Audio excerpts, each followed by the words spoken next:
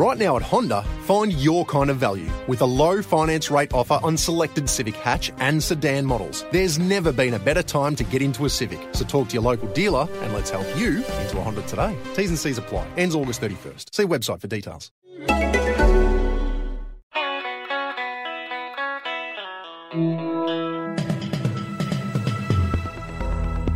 You're listening to the Betoota Advocate's weekly news wrap on Desert Rock FM 96.5. G'day, I'm Bruce Hitchcock, and this is the weekly Betoota News Bulletin.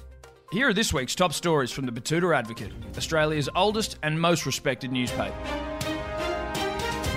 In national news, Prime Minister Malcolm Turnbull could be in a little bit of strife.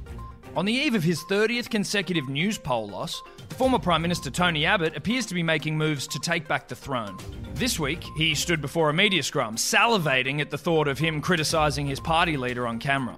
Abbott said, I just want to say, boats, stop the boats, boats, Anzac, respected diggers, defund ABC, white South Africans, footy, mateship blokes, Apex gang, Daesh.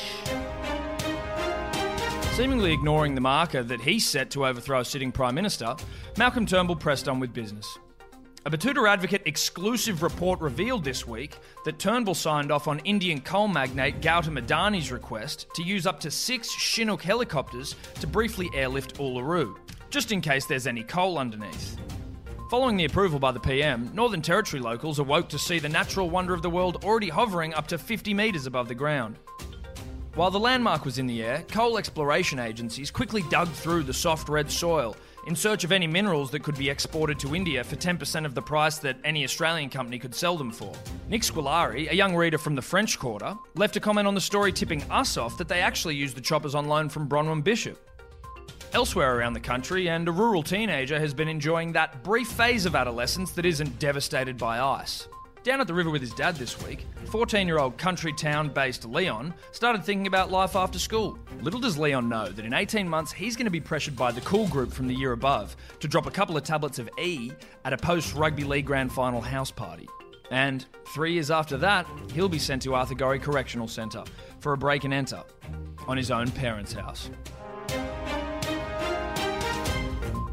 To another rural issue now, and a non-metropolitan nightclub has admitted that they love a bit of violence in their venue and have put Bundy and Coke on tap this week. The operators of North Betoota's Mink Hotel, aka the Mink, aka the Stink, this week confirmed rumours they don't care about violence that frequents their venue on weekends. Patron Keno, a 38-year-old roofer, says it looks like they actually want the trouble. He said to us, We thought it was more of an issue related to the fact that after you have a few fights break out in your pub, then you've got to deal with the fact that fights appeal to certain people.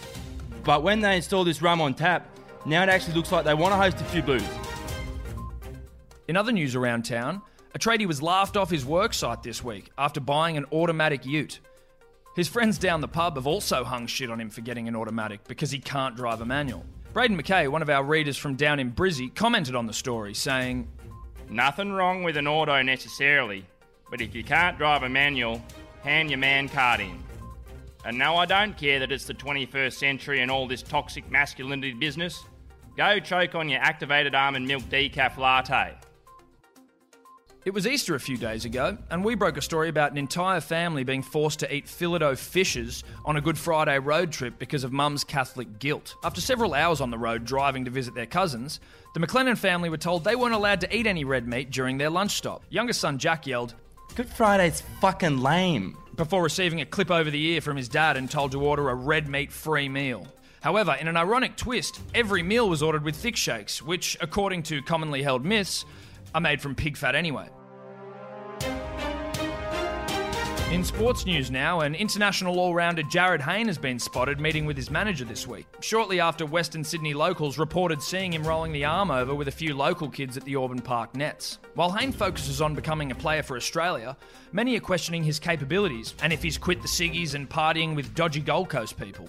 Jackson Kirby from the developer's daydream city of Sydney texted the editor this week, approving of the code switch, saying that he can see him as a right-arm stump-to-stump bowler with the ability to wield the blade at will. A Jacques Callis mould, if you will. Anyway, it'll remain to be seen whether Hayne gets the call up amidst the current cricket crisis. But at this stage, anything can happen. So, there's your news wrap for this week. Thanks for listening. Don't forget to subscribe to the podcast in order to hear your weekly fix of real, unfiltered, and unwavering regional news. Until next time, I'm Bruce Hitchcock.